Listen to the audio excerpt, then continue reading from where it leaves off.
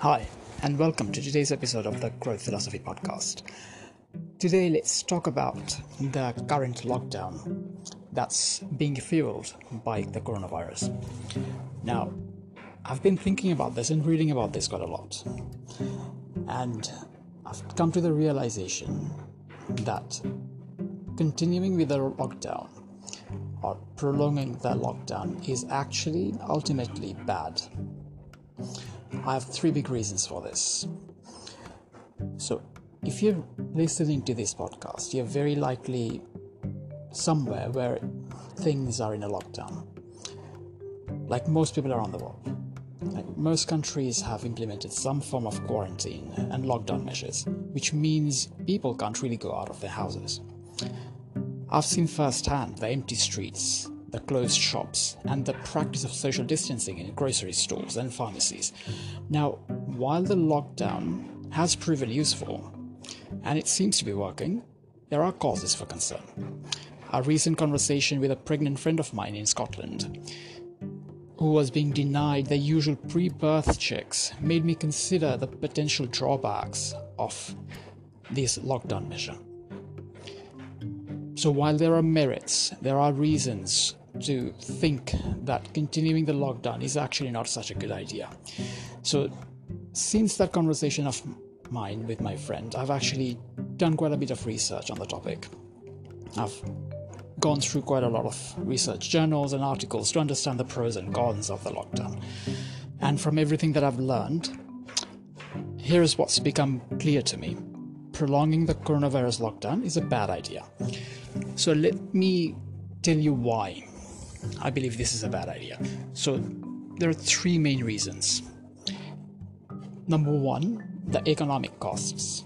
Number two, the health costs. And number three, the social costs. What about the economic costs? So the lockdown has already seen many small businesses go out of business. It's not that they've hit pause and will come back after the coronavirus situation normalizes. No. They're gone forever. That's it. It's done for them. They're gone because they just could not exist without the lack of business. And then there is a number of people who have been unemployed. When businesses cease to exist, their employees cease to have jobs. It's really simple math. There is no business, there is no job. Now, you might argue that governments are providing financial help, like the $1 trillion stimulus package that the USA sanctioned, the multi-billion pound fiscal stimulus that the UK government offered, or the similar stimulus packages that other countries around the world are offering to their citizens and businesses. Yes, it is great. I laud them for their efforts. They're doing a great job. Governments around the world have really stepped up, and they are really trying to help their businesses and their citizens. It will certainly help those stimuluses, but here is my concern. How long can the governments continue with this stimulus? I was recently reading a piece about how businesses in the Philippines, for example, have already asked for another 280 billion pesos, which is $5.52 billion of fiscal stimulus. This is after the fiscal stimulus that they have already received. Very likely the same will be the case in other countries as well, if it isn't already. The longer the lockdown continues, the more funding and help businesses will need to stay afloat. It's really simple. The longer the lockdown continues, the longer they will need that help. And here is another factor to consider. According to research from the Imperial College of London, it will take 18 months of the current level of quarantine and social distancing practices for this approach, for this lockdown to be truly effective. No government in the world has the sort of funds necessary to feed all their citizens for 18 months while putting the whole economy on lockdown. It's just not impractical, it's actually unfeasible. Now, let's put this simply. No business means no salary, which means no tax revenue, which means governments have no income. Most governments around the world are in debt already. So how exactly do you think they can realistically keep funding the economy for the long term? So that's the economic cost, or at least that scratches the surface of the economic cost. Now let's consider the health costs. Now, if history is a predictor, which it often is, the large-scale unemployment that's resulting from this lockdown will cause a massive amount of health problems, both physical and psychological. This is what happened during the last recession, which cut short collective life expectancy, caused a huge spike in mental health issues like depression and stress, and also significantly increased the rate of suicide. According to a recent research I read, there were 10,000 more suicides than normal in just Europe and USA alone during that recession. And this time around, economists are actually predicting an even bigger recession. A recession that will only get worse the longer economies are in a state of lockdown. And then there is the impact on recent graduates, the young people who will find themselves looking for a job during a frozen economy. The mental and physical health toll on them will be significant. I can't even comprehend how they will feel or what will happen to them. Then there are the social costs. So let's say, for argument's sake, I know it's unfeasible, but let's say for argument's sake that governments around the world, or at least in the countries where the threat of coronavirus is biggest, can continue to fund their citizenry, to fund their people and businesses for 18 months. Let's say they can. So that may help with the economic costs and to an extent the health costs, but that will still leave a lot of the health costs unmet, namely those related to mental health issues. And then there are the social costs. Humans are social beings. Isolate them for a long time and there will be problems.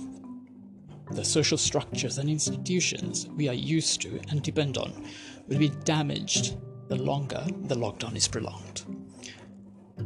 There is already a rise in social mistrust, especially as people are worried about who might be a carrier of the virus. The tensions that prolonging the period of social isolation can have, it's significant. It can cause significant negative impact on our social ties and the way we operate as a society. The longer the lockdown continues, the worse the social costs will be. So in light of those massive implications, the benefits of prolonging the coronavirus lockdown doesn't really seem justified. Yes, the lockdown can and will save lives. But the question we should be asking isn't just will it save lives, but rather will it save more lives than it will take in the long term. The matter at hand isn't quite black and white. It's really not as simple as establishing whether the lockdown measures will save lives. What we really need to do to understand the true implications and the long-term true implications of the lockdown measures is understand how it will impact us in the long term. So we need to weigh up the long-term pros and cons rather than just the short-term pros and cons. So here is what I asked myself. Is the long-term cost and drawbacks really worth the short-term benefits of the coronavirus lockdown being prolonged? And the answer is no. I really do not believe so. Based on all the research and evidence I've read, the long-term costs outweigh the short-term benefits. The longer the coronavirus lockdown continues, the worse things will get. There is no point in crying over spilt milk, I understand that, and what's done is done. But it really is about time that governments weigh up the true implications of continuing with the lockdown and come up with better solutions. I'm sure better solutions are possible. Smart people around the world are already working on alternative options, and it can be worth looking into them. Saving lives is absolutely important. I'm not denying that. I'm all for saving lives. But not if it means adopting practices which end up being the catalyst of losing a lot more lives in the long term. That's like saying Saving lives is totally okay, or saving 10 lives is totally okay today, but it will cause the loss of 100 lives in the long term. But the current lockdown practices, unfortunately, is taking us in that direction. So, I'm not asking you to agree with me. If you believe I'm wrong, let me know. Why? What have I missed? What am I not taking into account? I'm always willing to be corrected. So if I'm wrong, let me know.